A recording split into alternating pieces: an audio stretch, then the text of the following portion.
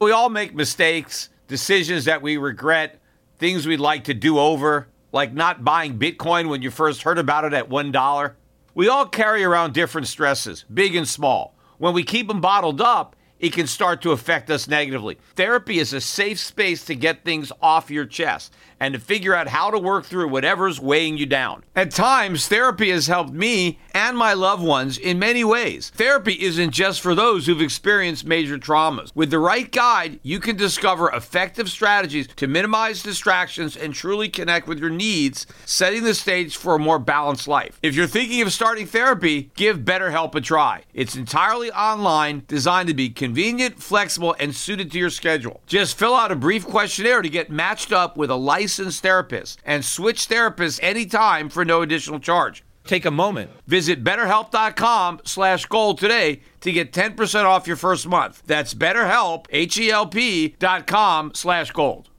In my early days, I faced a pivotal moment in my career. Instead of following the herd into traditional finance, I charted my own course. Despite skepticism, I founded my investment firm driven by a belief in economic truth and fiscal responsibility. Through perseverance, I established myself as a leading voice in finance, proving that sometimes blazing your own path is the best way to succeed. To get what you want, sometimes you have to challenge the status quo and blaze your own trail. That's what Harry's did. Seeing people tricked by expensive razors, Harry's took a stand. Instead of pricey options, they offer high-quality razors at a fraction of the cost. That's why when it comes to grooming my face, I use Harry's. Harry's understands the value of quality without breaking the bank.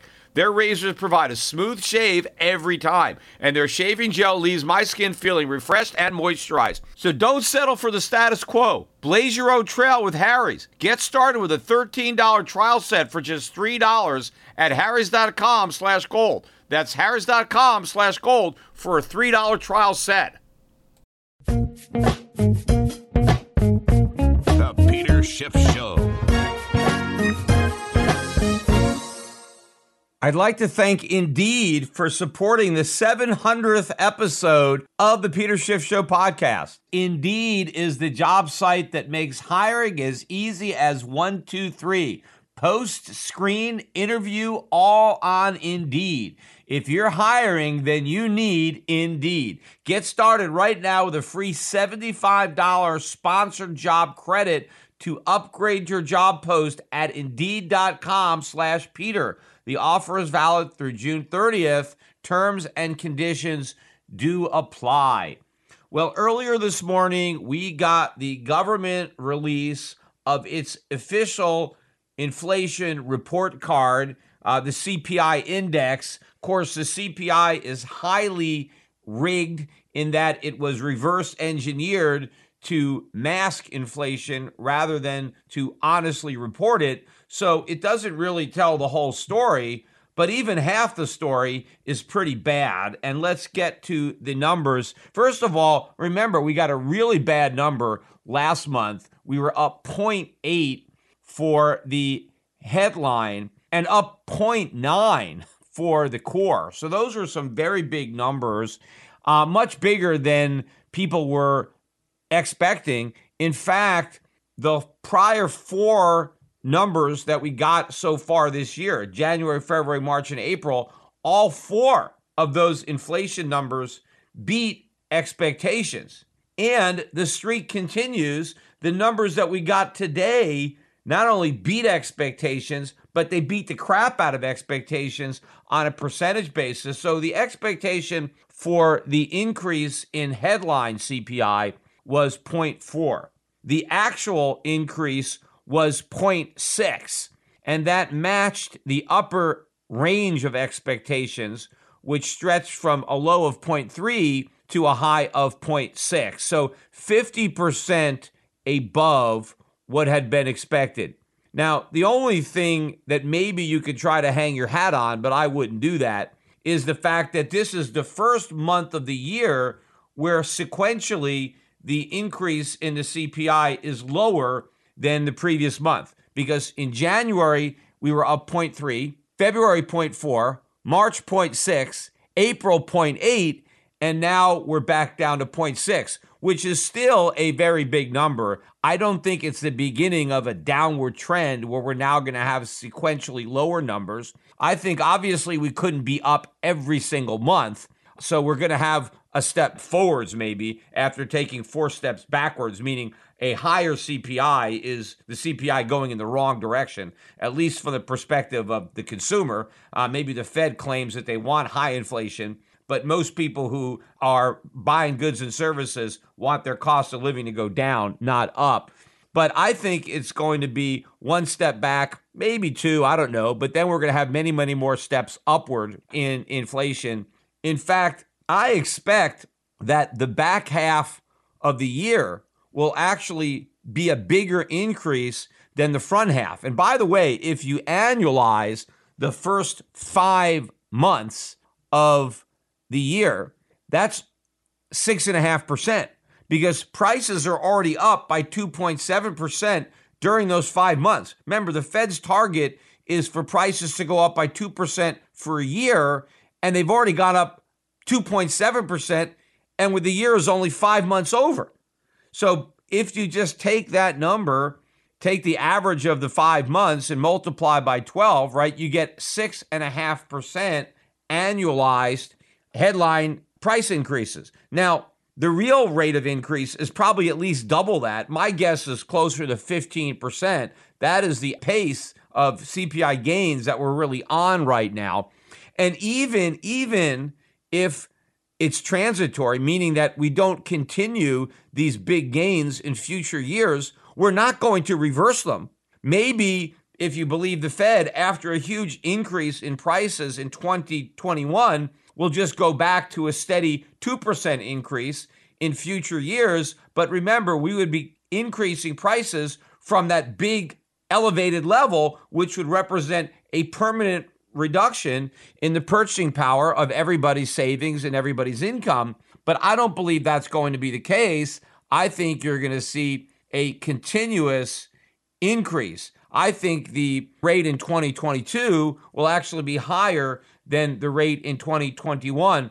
And the reason I think that the back half of the year will be higher than the front half is I think a lot of companies have been reluctant to pass on their higher costs to the end consumer. There's a lot of reasons that businesses might initially eat the increase in their input costs.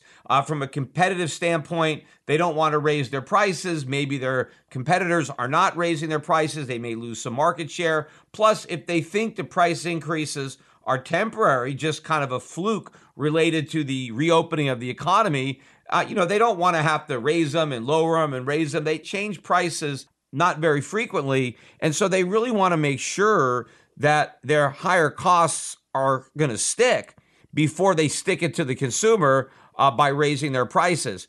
So I think by the end of the year, or as we get closer to the end of the year, a lot of companies are going to be under significant pressures to pass on these higher costs. I mean, take a look at what happened with Campbell Soup. They warned yesterday that their profits were going to miss Wall Street estimates. The reason is higher input costs and higher transportation costs.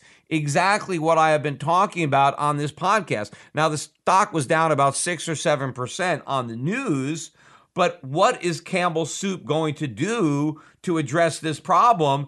Ultimately, it is going to raise prices. It hasn't raised them yet, so they're not really included in the CPI numbers that we've got so far this year. But if they end up raising them before the end of the year, which is exactly what I expect. In fact, I think a lot of companies are going to deliver these price hikes maybe in time for Christmas because they really want to close out the books with higher prices so they can show their shareholders and all the analysts that they have some way of restoring their margins so that they can, validate their stock prices. So a lot of price hikes are yet to come.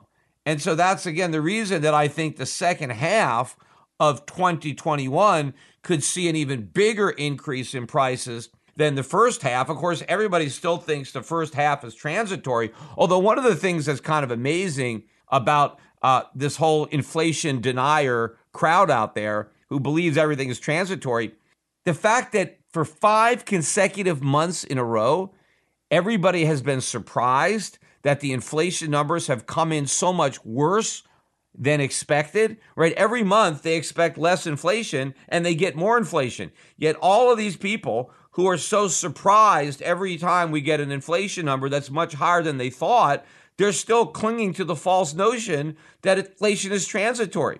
Well, the fact that they're wrong every month, they're just wrong in total. All the inflation is going to keep beating their expectations, including the fact that it's transitory, because the inflation that we're experiencing is anything but transitory. It is only going to get worse. But let me get back to these numbers because I haven't finished analyzing them. So I already talked about the headline number.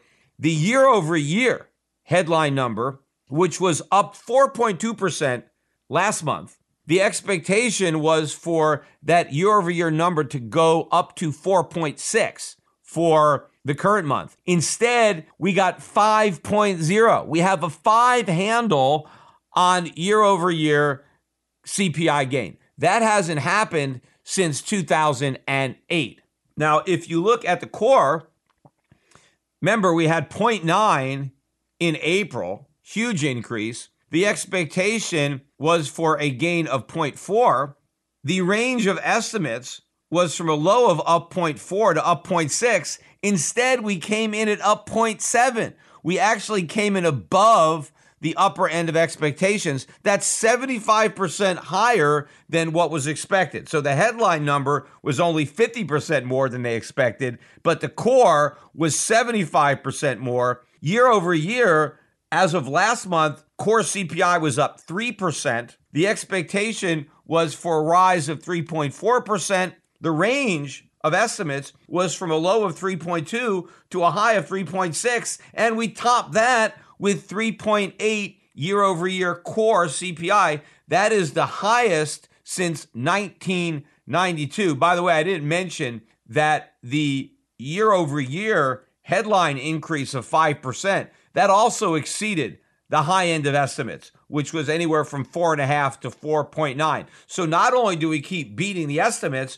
we beat the high end of the estimates. But there's an interesting thing, because if you go back to 2008, which was the last time inflation was this bad, and you consider this huge differences between the situation in 2008 and the situation right now, because 2008 marked the high point of inflation, at least, the way the CPI measures it. And then we started to see a big reduction in the rate of CPI growth. Well, what was going on in 2008? Well, first of all, in mid-2008, we had just had a massive multi-year dollar bear market. The U.S. dollar index was at a record low in the summer of 2008. It was down at about 70, right? And at the same time, commodity prices were on fire. Oil almost hit $150 a barrel in the summer of 2008. It was about 148. So you had commodity prices on a tear. You had the dollar getting torn up. And in that environment of a crashing dollar and a rising commodity market, we finally got up to 5% year over year price increases. Oil prices are less than half of what they were back then. The US dollar index is at 90. It's not at 70. So this is very different. What happened in 2008 to kind of put a lid on consumer prices was we had the financial crisis. And when the financial crisis started, not only did it usher in the Great Recession, but it also ushered in a sharp dollar rally. So that big increase in the dollar and a collapse in commodity prices that also coincided with the Great Recession, because as the economy moved into this massive recession, oil collapsed. I mean, it went down to like $30, $40 a barrel. It crashed, and all commodities crashed. And that's what took the pressure off the rising consumer price index. Well, is that going to happen now? I mean, not even close. I mean, the dollar is just beginning this new bear market. It's got a long way to fall. So this is going to help accelerate the price increases that we're seeing now. Does anybody believe a financial crisis similar to 2008 is on the horizon? I don't think so. the Fed's got interest rates at zero. Back then, I think in '08 they were still above 4%, maybe 4.25% or 4.5%. I forget exactly. I know they peaked out at 5.25%, I think back in '06, but then the Fed gradually started to lower rates as there were some signs that the economy was softening. Of course, there were signs that we were headed for a financial crisis too. They just never noticed those. But the Fed had reduced interest rates a little bit, but they were still way up there. They're at zero right now. So we have 0% rates. Oil is only $70 a barrel, not $150, with a long way to go up. The dollar index is not at 70, it's at 90, with a long way to fall. What we're looking at right now with 5% year over year inflation is not the end of the pickup in inflation, but the start of a much bigger pickup. This is like a launching pad. I mean, it's not like we have a financial crisis and a strengthening dollar to put a lid on consumer prices. A collapsing dollar is going to blow the lid off of consumer prices. So the economic environment that we're in right now is very different as it impacts consumer prices. So rather than getting the relief that we got in 2008 that cooled these big gains, there's no relief in sight. In fact, paradoxically, at least the way a lot of people look at it, when the Fed was able to slash interest rates in 2008 from above 4% to zero, that actually helped offset the rising costs that a lot of businesses were experiencing. And so that kind of offset some of the other costs that had gone up, and that acted to restrain inflation. I mean, most people think, hey, rate cuts are going to be inflationary, but people forget that interest rates represent a cost, right? If you're a business and you have debt, well, the interest cost on your debt is part of the overall cost structure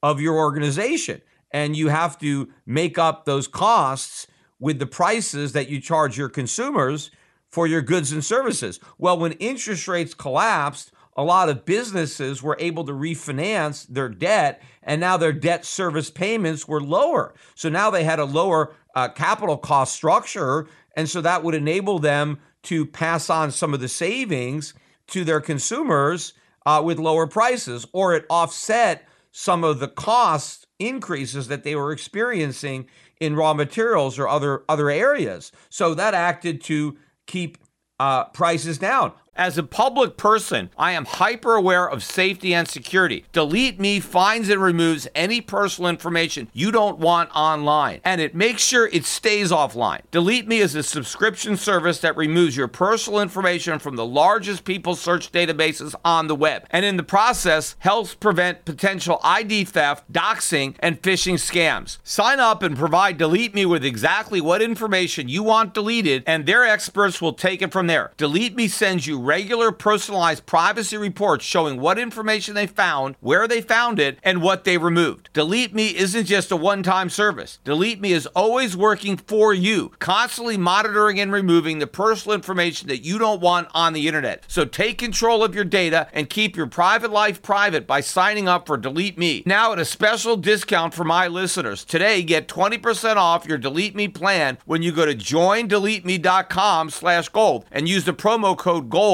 at checkout. The only way to get 20% off is to go to joindeleteme.com/gold and enter code GOLD at checkout. That's joindeleteme.com/gold, code GOLD. Let's talk finance. Wouldn't it be convenient to have all your investment and retirement accounts in one spot? Yahoo Finance does just that. It consolidates your portfolio views and offers expert analysis, making it easier to manage your investments. Let's not beat around the bush. You want to grow your portfolio, fight inflation, pay off debts, and achieve financial freedom. Yahoo Finance provides the news, data, and tools to make that happen. You may think you've covered all the bases: savings, researching, and investing smartly. But to truly excel, you need Yahoo Finance in your corner. A holistic perspective is crucial for success, and Yahoo Finance ensures you have it. With a massive community of over 90 million users monthly, Yahoo Finance is here to guide you on your path to financial success. For comprehensive financial news and analysis, visit the brand behind every great investor, Yahoo Finance, the #1 financial destination, yahoofinance.com. That's yahoofinance.com. Transitory.com. Traffic jams, tailgating, pileups. Ugh, the joys of driving. How could it get worse? The federal government wants to have a say in what you drive. That's right. The Biden administration's EPA is pushing mandates that would ban 2 out of every 3 vehicles on the road today. Don't let Washington become your backseat driver. Protect the freedom of driving your way. Visit EnergyCitizens.org. Paid for by the American Petroleum Institute.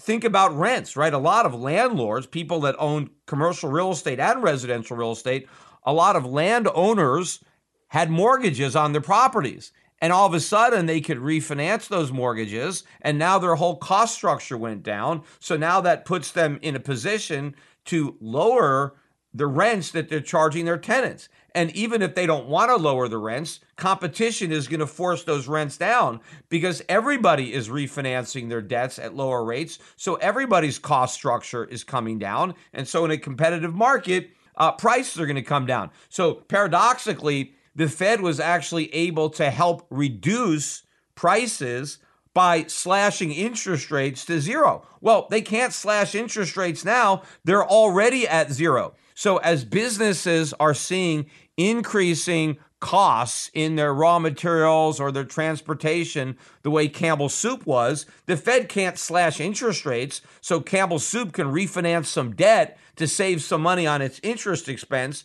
to offset some of those higher costs for raw materials or transportation. There is no offset. So that means the consumer is going to have to literally eat all of these price increases without any offsets from lower interest rates because interest rates have nowhere to go but up, actually. In fact, when the Fed finally starts to raise interest rates, rising interest rates are going to be yet another cost that businesses and landlords are going to have to pass on to their consumers. So we're going to have higher rates contributing to rising inflation, not fighting it. Even more confusing, though, to most people is probably the market's reaction to these much worse than expected inflation numbers. First of all, the stock market was positive pretty much all day today. I mean, we didn't close on the highs, but the S&P 500 closed at a new all-time record high, up almost 0.5%.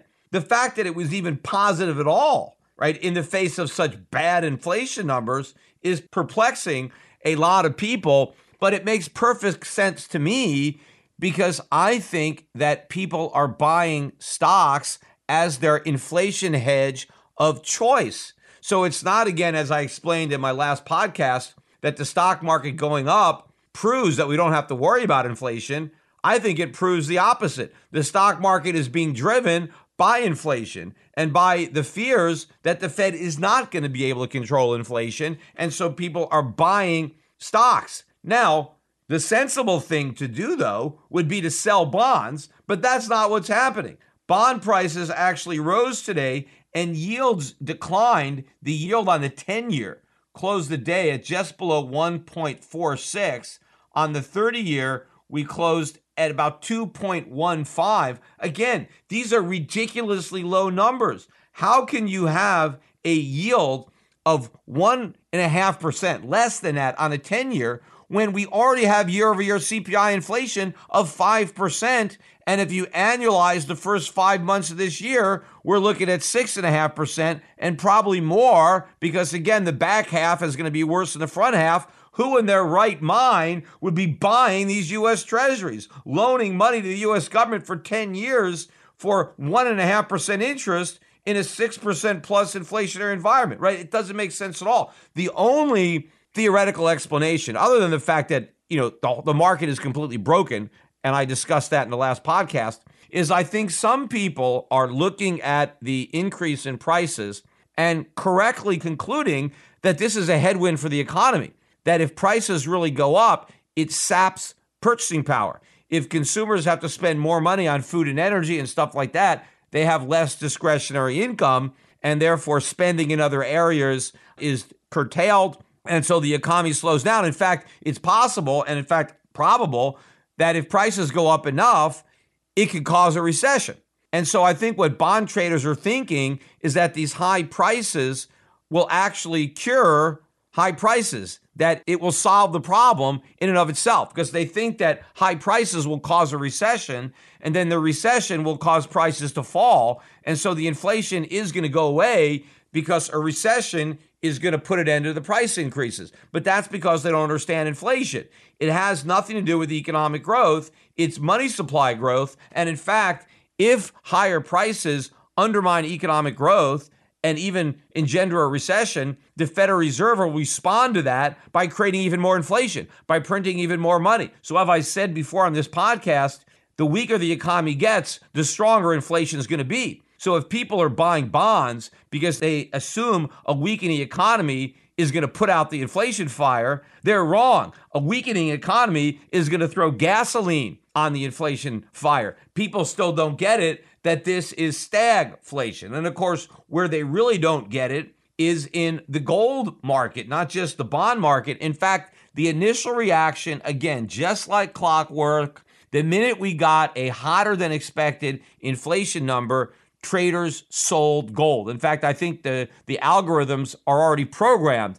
The minute they see the number, they hit the sell button, and gold was down almost $20. Now, before the number was released, I think it was down $7 or $8. So gold was already kind of on the weak side. And I think it was weak because traders were expecting a worse than expected inflation number. After all, we've had 4 inflation numbers in a row that were worse than expected. So you might assume that that streak is going to continue, and it did. So I think traders were already ready for that print. And so some of the selling had already happened on anticipation of a hotter than expected inflation number. And so when we got it, there wasn't as much selling. Then, of course, we got a little bit of a buy the news because shortly after gold tanked, it reversed. And in fact, it rallied back throughout the day and really closed on the high of the day. In fact, as I'm recording this podcast, we're up a little over $10. Market closed about an hour ago. So gold is back just below 1900 again, 1898 and change. Silver also up about 23 cents on the day, now at 27.96, so just below 28. So both gold and silver completely shrugged off the hotter than expected inflation numbers. And again, I've explained this seemingly paradoxical reaction in the markets because gold is an inflation hedge. Silver is an inflation hedge. So wouldn't news that inflation is worse than expected cause people to want to buy gold and buy silver? No, it causes them to want to sell it because as we keep getting surprised with bad inflation numbers, traders keep expecting the Fed to react to these surprisingly bad inflation numbers with tighter policy. They're going to raise rates sooner. They're going to taper sooner. After all, they keep telling us that inflation is not a problem, it's transitory, but the data keeps showing that it is a problem, that it's not transitory. And so the markets are trying to brace for the Fed to finally acknowledge that they have an inflation problem and then solve it. And it's the idea that the Fed is going to solve the inflation problem that is pressuring gold. Well, again, I pointed this out. The fact that every time traders make that asinine trade, there is real money coming in buying on that dip. And so I think the markets are figuring this out, that this is not a problem that the Fed's going to solve. It's a problem that the Fed's going to make worse. Now, a $10 move up in gold is not really a big deal, right? Gold stocks were up today. The GDX was up 2.5%. GDXJ up a little better than 3%. Still well off the highs from the 52-week level. So this is not a strong move, but that move is coming. I mean, we are going to have an explosive move up in the price of gold and silver any day. I mean, I don't know. It could be tomorrow. It could be next week. I don't know when it's coming, but all I know is you should be fully invested now in anticipation of this explosive move, right? Because people are going to figure this out en masse, and they are going to scramble for the best possible inflation hedge that's out there. And it's not the gold and silver itself, the metal. It's these mining stocks. It's these companies that actually have huge reserves of a commodity that's about to go way up in price. And they're going to be able to mine their gold and silver for obscene profits, which they are going to be able to share with their investors with increasing dividends, which people are going to need in an inflationary environment because the cost of living is going to go way up. So you need an income stream that can go way up too. And I think that is what these gold mining stocks are going to deliver. So before people figure that out, people should be getting fully invested in the sector. Also, there is very little reaction in the foreign exchange market to the worse than expected inflation numbers. And again, intuitively, you would think that higher than expected inflation would be bearish for the dollar. After all, by definition, if there's more inflation, that means the dollar is losing purchasing power faster than holders of dollars had expected. Well, if you're holding on to dollars and they're losing even more purchasing power than you thought, wouldn't that create an additional reason to get rid of those dollars? You would want to sell them before you lost even more purchasing power. And again, what inflation is really measuring is not how much prices are going up, but how much value the dollar is losing. And because the dollar has less value in terms of purchasing power, prices are higher. So higher inflation, by definition, means the dollar is weakening. And so you should see that in the foreign exchange markets with the dollar getting lower. But again, the same phenomena that we're seeing in the gold market, it's these hotter than expected inflation numbers that cause the traders to anticipate the Fed to raise interest rates to fight that inflation. And it's the anticipation of higher interest rates that causes people to want to buy the dollar rather than the fear of higher inflation causing them to want to sell the dollar. But again, we didn't get a dollar rally, which I think is significant because in the past, the dollar has actually rallied on these hotter than expected inflation numbers. And the fact that it did not rally, to me, tells me that it's getting ready to sell off. Because if the dollar won't go up, well, then it's certainly going to go down. And it means that people are, again, starting to realize, just like with the gold market, that higher inflation is here to stay. The Fed's not going to be able to put out the fire. So you better do whatever you can to make sure that you don't get burned. Indeed is the job site that makes hiring as easy as 1, 2, 3. Post, screen, and interview, and you do it all on Indeed. You can get a quality short list of candidates whose resumes on Indeed match your job description. You get it faster, and you only pay for the candidates that meet your must-have qualifications, and schedule and complete video interviews in your Indeed dashboard. Indeed makes connecting with and hiring the right talent fast and easy. With tools like Indeed Instant Match, which gives you quality candidates whose resumes on Indeed fit your job description immediately, and the Indeed skills tests that on average reduce hiring time by 27%. You can choose from more than 130 skill tests, and you can add your must-have requirements. And then you only pay for the applicants that meet them. According to Talent Nest, Indeed delivers 4 times more hires than all the other job sites combined. If you're hiring, then you need Indeed. And you can get started right now with a free $75 sponsored job credit to upgrade your job post at Indeed.com/Peter. Get a $75 credit at Indeed.com/Peter. Indeed.com/Peter. Offer valid through June 30th. Terms and conditions apply. Of course, I have to comment on Bitcoin's reaction, or lack thereof, really, because as I'm watching all of the markets, I'm also watching Bitcoin, and nothing actually happened to the price of Bitcoin around the release of the CPI. And that's because for all this nonsense about Bitcoin being an inflation hedge, the price of Bitcoin has absolutely nothing to do with inflation. It is a market in and of itself, and it marches to the beat of a crazy drum that nobody can understand.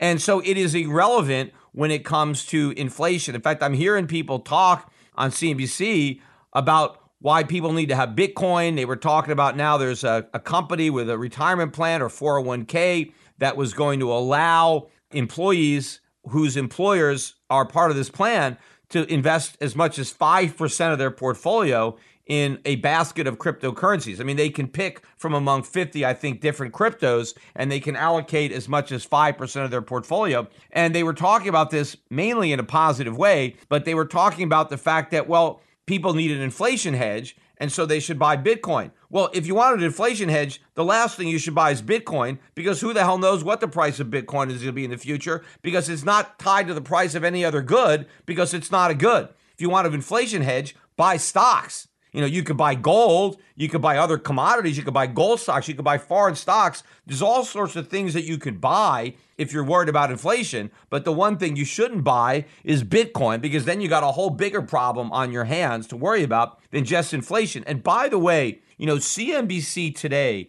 this was one of the biggest days of Bitcoin pumping and coverage. I mean, at one point they had a whole hour in the middle of the day devoted just to Bitcoin. But it wasn't like they only talked about Bitcoin for that hour, because every other hour, probably the biggest topic they discussed was Bitcoin. And they brought on all the regular suspects to come on and pump up Bitcoin and talk about how great it is. There was a survey that came out recently, and CNBC actually wrote an article about the survey. It was a Bank of America survey, and they surveyed professional investors. And 75% of the professional investors said that they thought Bitcoin was a bubble, right? So they had no interest in investing in it. And only 10% of the people surveyed thought that Bitcoin would likely outperform, the stock market, right? So had no interest in buying it. So it's a minority of professional investors that actually like Bitcoin and have any interest in investing in it. But if you watched CNBC, you would think it's almost unanimous that the entire investment community has fully embraced Bitcoin, because almost 100% of the people that CNBC invites on its air to discuss Bitcoin are bullish on Bitcoin and are recommending that everybody own Bitcoin, right? So that is not representative of the professional investment community, yet that's who they invite on. Obviously, there is a bias here. CNBC has an agenda to deliberately mislead its audience into thinking that Bitcoin is much more widely embraced on Wall Street and by professional investors than it really is, in order to con its viewers into buying the product, right, that its advertisers are selling. And interestingly enough, too, during the whole day, because Bitcoin had a big rally like late last night, early this morning. And I have a feeling that the rally is inspired by front running related to Michael Saylor and MicroStrategy's upsized $500 million Bitcoin buy. I don't know that they've bought it yet, or they're just starting to buy it, but they just did the deal. It was actually oversubscribed because, I guess yield 6 1/8 is considered a high yield, in the junk bond market, which shows you how distorted everything is because of the Fed. The only reason that MicroStrategy can sell bonds that cheap, junk bonds that cheap, is because the Fed's got interest rates at zero. But with interest rates at zero, people will do really dumb things like loan money to MicroStrategy to buy Bitcoin at 6 1/8 for, I think, 6 or 7 years is the maturity on these bonds. But everybody knows that now there's a big buyer in the market. You've got MicroStrategy with $500 million burning a hole in its pocket, ready to buy Bitcoin. And so clearly that is like waving a red flag at a bull. Hey, buy Bitcoin, load up on Bitcoin, run up the price, because you have a big buyer who will take you out and buy up all your Bitcoin. And again, more importantly, they're paying real dollars that they got from selling their bonds, right? These aren't fake dollars from Tether. This is real money. So here's a chance to actually sell some Bitcoin for some dollars. And so people are trying to maximize that by buying Bitcoin now, which pushes up the price, and then they can sell it all to MicroStrategy. And of course, once MicroStrategy is filled and they own all the Bitcoin, well, then the market can continue its collapse. Because you have to be a complete fool, which obviously Saylor is, to look at the current chart of Bitcoin, knowing that it can easily fall to 20,000 or maybe 10,000 or lower in the next several months, and be willing to step in front of that freight train with borrowed money. I mean, it'd be one thing if they had all this cash and they didn't know what to do with it. They don't even have the cash. They have to borrow the cash, and they're taking such a crazy gamble. This is the sign of desperation. And why is Michael Saylor so desperate? Because he knows if Bitcoin crashes, it's going to take MicroStrategy down with it because it's already so levered up. So he's doing what all these creditors used to do that loan money to South American countries because they didn't want to write down the debt. They kept loaning him more and more money because they didn't want to admit that they made a mistake. So they throw good money after bad. And that's exactly what MicroStrategy is doing, except they're throwing good money after no money, after bad crypto is what they're doing. And it's a desperate move from a desperate man. And the markets still haven't figured this out. But of course, that's why Michael Saylor has repeatedly turned down each and every invitation to debate me. Every podcast that he's been on has tried to basically have him debate me. I mean, I do a lot of these podcasts. He does them. In fact, even if you got a brand new podcast, you don't even have 1,000 subscribers. If you get a few hundred views, Michael Saylor will do an hour with you, right? And he's got nothing to do all day. Forget about running a software company. I mean, all he does is pump Bitcoin. Yet, obviously, if he did a debate with me, it would be one of the most watched interviews he's ever done. Yet he doesn't want to do it. Why? Because he's afraid, because he knows that I will expose him for the fraud that he is. Catch those springtime vibes all over Arizona. Break out of the winter blues by hitting the water at one of our lake and river parks. Take a hike among the wildflowers. Just make sure to stay on the trails and leave the flowers for the bees. Discover Arizona's best kept secret and visit azstateparks.com/amazing to start your springtime adventure.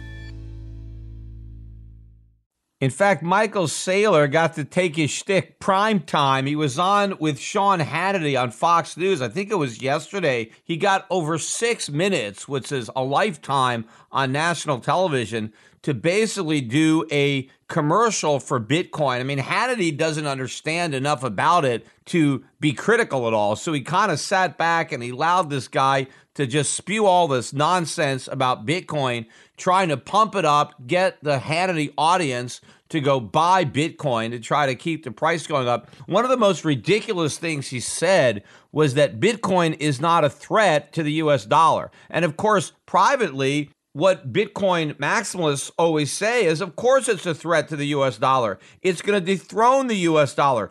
But guys like Michael Saylor don't want anyone in the government, in the US government, to feel threatened by Bitcoin, even though privately, the whole case for Bitcoin is that it supplants the dollar. But publicly, in order to appease the regulators, Saylor has to say, oh, Bitcoin's not a threat to the US dollar at all. The dollar is great. The dollar is going to stay the world's reserve currency. It's just that according to Michael Saylor, the US dollar is going to be backed by Bitcoin. I mean, what kind of nonsense is that? It is possible for the US government to back the dollar with Bitcoin. This is just sheer nonsense. But all Saylor wants to do is try to hype up Bitcoin and get people to buy it. And it really is a shame that Sean Hannity is giving him a platform to so deceive his audience and try to separate them from their money.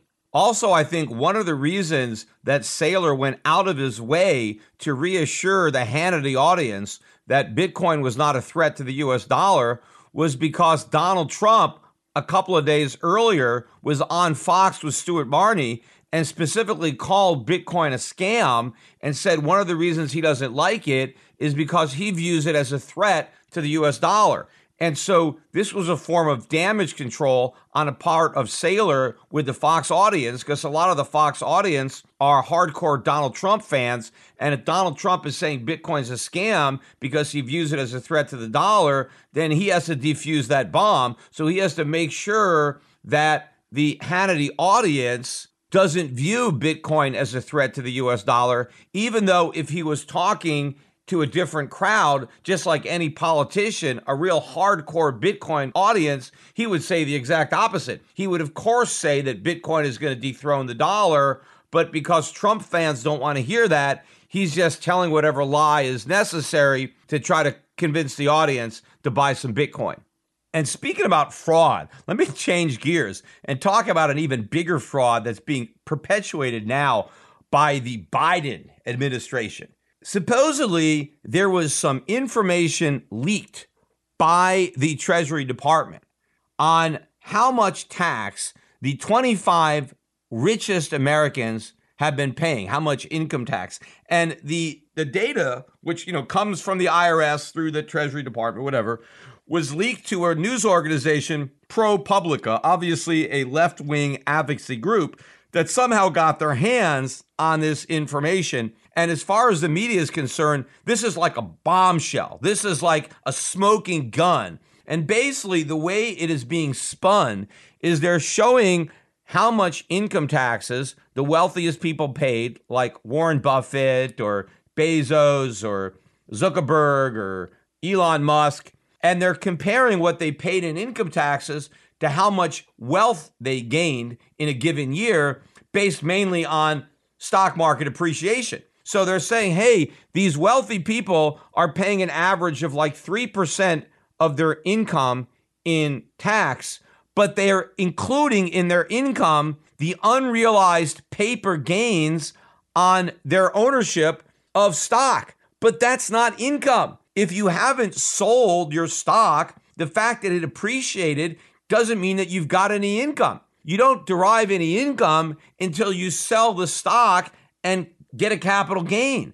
And that capital gain will be part of your income. And certainly there were years where these very rich people sold stock, and during those years, they paid enormous income taxes. But what the media is focusing on are the years where these wealthy people didn't sell any stock at all, and therefore didn't realize any income that was subject to tax. Now, we have an income tax in this country. We don't have a wealth tax. Now, a wealth tax would be unconstitutional unless they wanted to apportion it, which they don't. So you can't tax wealth. You can only tax the income that is derived from that wealth. And if you're not deriving any income from your wealth, then you don't have to pay an income tax because that's the type of tax. But it's very disingenuous to try to claim unrealized capital gain is income and then show how much somebody paid in income taxes relative to their increasing wealth when we're not taxing the wealth. But apparently this is outraging everybody that Warren Buffett hardly pays any taxes. Well, that's because Warren Buffett never sells any stock, and he pays himself a minimal salary. But you know what? He's giving away all his money to charities, so it's not like he's screwing people over. It's charities that are going to get most of Warren Buffett's money. I'd much rather private charities get it than the U.S. government get it. But a lot of these other companies, too, these executives, they don't actually have any income. Because what if these stocks go down? I mean, what if the market crashes, right? Then the whole thing reverses. I mean, it's almost like they're claiming that we should include as income the unrealized appreciation of an asset. Well, if that were the case, and we were trying to make people pay an income tax on unrealized capital gains, what would happen when the market goes down? If the market crashes, are we going to have to send out checks? Is the U.S. government going to have to reimburse all these wealthy people for their paper losses with actual money? This whole thing is ridiculous. But to act like this is some big revelation that, oh my God, people are not paying taxes on the appreciated value of their stocks. Well, of course. I mean, no American is paying taxes on the appreciated value of their unrealized gains. People have houses now that they own. They're going way up. Nobody is paying tax. The IRS is not saying, hey, your house went up in value this year. Let's tax you on it, right? What about all the young people that bought cryptocurrency years ago? Somebody might have put $5,000 into Bitcoin and now it's worth $1 million. They haven't paid any taxes. They haven't sold the Bitcoin yet. If they haven't sold, they don't have any income. They still have the same Bitcoin that they started with. They only have income once they sell and realize that income. But the question is, why was this information leaked? I don't think this was an accident, and I don't think that the Biden administration somehow didn't have a hand in the selective release of this information. And by the way, if I was one of these people, I would be protesting Bezos. This information that you send to the IRS is supposed to be confidential, right? The government is not supposed to leak it out because you are disclosing private financial information. It's not for public dissemination. You're supposed to expect some degree of privacy, at least from the public. I mean, obviously, you get no privacy from the government. You basically bare your soul. They know everything about you. That's why my dad always called the tax return a confession, because what you're doing is you're confessing to the government. You're not returning to government any information that they understand. In fact, the original tax return, the reason it was called a return is because the government sent it to you already prepared, right? They figured out your income. They sent you a bill, right? And then you looked it over and you agreed with it. You signed it. You put a check in and you returned it to the government. So the government gave you the information and then you returned it to them. That's why it's a tax return. You're returning it to the government. But now the government doesn't know anything about you until you confess everything. So we have a tax confession. But, they're making a big deal out of the fact that Jeff Bezos took advantage of, a $4,000 child tax credit. Now, how do they know that he took that tax credit unless they have his entire return? So this information is being leaked. It's been shared. This is personal information. I think there could be some kind of lawsuit here because it's not in the public interest. I don't even think newspapers should be reporting information that was obviously stolen on private individuals where the public has no compelling interest to know the deductions of individuals. But of course, making a big deal out of the fact that he took advantage of the tax credit, it's in the law. Why wouldn't he? Is he supposed to ignore it? I mean, how many Americans, when they're doing their taxes, just decide that they're not going to take advantage of their deductions? Does anybody do that? You think anybody has a conversation with their accountant and they say, you know what? I don't want my deductions. I just want to pay higher taxes than the law. So don't give me all the deductions. Just, I'm just going to pay a higher tax. Nobody says that. So why should Bezos? Just because he's rich? Yeah, pay a little extra. Don't take that credit. I mean, look, the credit is there and he takes it like everybody else. This is all class warfare, as if somehow he's an evil, bad person. But again, there is a strategy here. What is going on in Washington right now? There's a budget battle. The Biden administration wants this $6 trillion spending, right? Official spending bill, biggest ever. And he wants to pay for part of it by raising taxes on the rich. And he's having a problem because none of the Republicans in the Senate are going to go for it. And so he needs all of the Democrats so that Kamala Harris can break the tie. One Democratic defector sinks the entire thing. And there are some Democrats that are a little gun shy about raising taxes. And so this is meant to put pressure on them and to provide political cover by creating this false outrage among the public that somehow the millionaires are not paying any tax, that it's the working class that are paying all the taxes and the rich, the super rich, are paying nothing. And that's why this was selectively leaked to advance a policy agenda. Look, I agree that the working class gets screwed by the income tax. That's why I want to abolish it. I don't think we should have taxes on labor. I don't think you should have to pay an income tax on your salary or your wages. In fact, in the original concept of an income tax, it wasn't supposed to be taxed because wages were not even considered a gain, right? If you work for wages, it's an even trade. You give your employer your labor and he gives you money. So it's an even trade. In fact, when an employer gives you money, the value of your labor, the employer deducts that from their tax return. So if your employer deducts from his income the value of the money that he gives you as an employee, why can't you deduct from your own income tax the value of the labor that you give to your employer? Because your employer is giving you money that has value, but you're giving your employer your labor, which also has value. In fact, if it didn't have value, your employer wouldn't be willing to buy it. So when you work for wages, you don't have a gain. You've exchanged labor for money. There is no gain. Income tax is a tax on a gain. So nobody who just works for wages or salaries should pay income taxes. See, the solution to this problem is not to try to raise taxes on capital, but to get rid of the taxes on labor. But of course, we can't do that unless we dramatically shrink the size of government. But the Biden administration wants to make government much, much bigger. But the only constitutional way to pay for that is by taxing the middle class, because that's where the money is. The wealth taxes are off the table. And if they raise income taxes up dramatically, well, they're not going to get the revenue from the rich because they're not going to have the income because the taxes will help destroy it. But, America isn't the only government to employ this kind of strategy where they use the media to push an agenda and a false narrative as a precursor to legislation, which will supposedly solve this problem. In this case, the problem is the rich not paying any taxes, which of course America relies more heavily on taxes from the rich than every other country. I mean, most other countries in these social democracies that have a bigger welfare state, it's the middle class that pays for it. The rich in America pay a larger share of the income tax than they do in any other country. Yet the misperception is that the rich are getting off scot-free and the middle class and the working poor are carrying the weight, right? And so this leak and the way the media is misreporting it, because when the media reports it, they don't really differentiate between unrealized capital gains and their taxes. They're acting as if they have all this income, that the rich are making billions a year in actual income, and somehow it's not being taxed. No, it's not being taxed because it's not income. But a lot of people reading these articles or listening to these stories on the news, they don't even make the connection. So they just think we need these higher taxes. But this is very similar to what Australia did with 60 Minutes Australia and The Age and me and Euro Pacific Bank.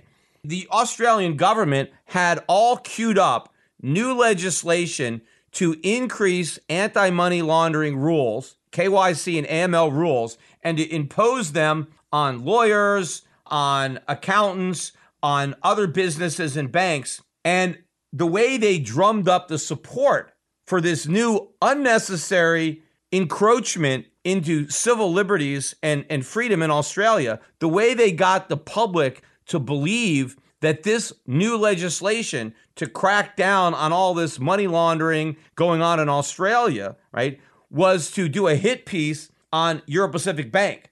Because Euro Pacific Bank was doing business with a lot of reputable companies in Australia. And the reason we were doing business with these reputable companies is because we were a reputable bank. We have a KYC and AML policies second to none. We have great compliance at Euro Pacific Bank. And because we had such a good record, then reputable companies in Australia who vetted us were willing to do business with us and had done business with us without issue for years and years and years. So what 60 Minutes did was they created a false narrative with some information that got leaked to them by the Australian government. The Australian government gave them this information, selectively one-sided, biased information about my bank. And then, of course, they were very selective in the way they presented the information to the public and the way they edited the interviews with both me and with the other people. But they were able to falsely claim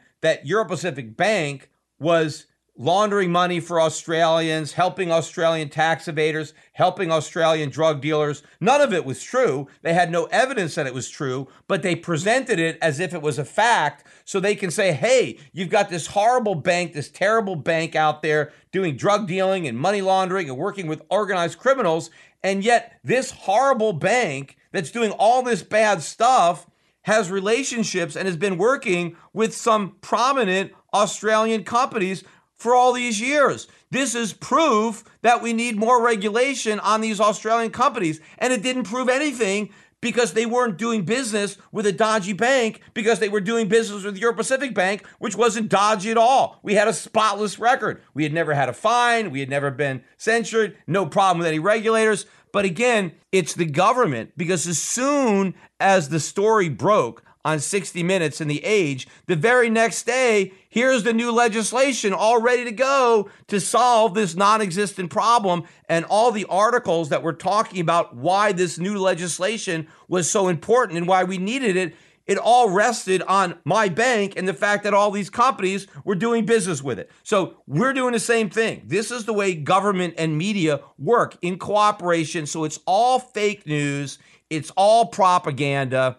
And it's amazing that you're not seeing more people pointing out, right? Oh, yeah, like this just happened by coincidence. In the middle of this big negotiation on higher taxes where there's a stalemate, all of a sudden we get this leak and the media is spinning it the way it is. And you know, the other problem too for Biden is that even if they don't have the tax hikes, you don't have unanimous Democrat support for the $6 trillion of spending if it's all going to be financed with debt, because there's some Democrats that want the additional spending but won't vote for it without the offsetting tax increases. So Biden is in a real bind, and he may be forced to step across the aisle and work with the Republicans, which means a much smaller spending bill without the tax increases. But this is exactly what the doctor ordered Just when the doctor needs it, clearly the fix is in.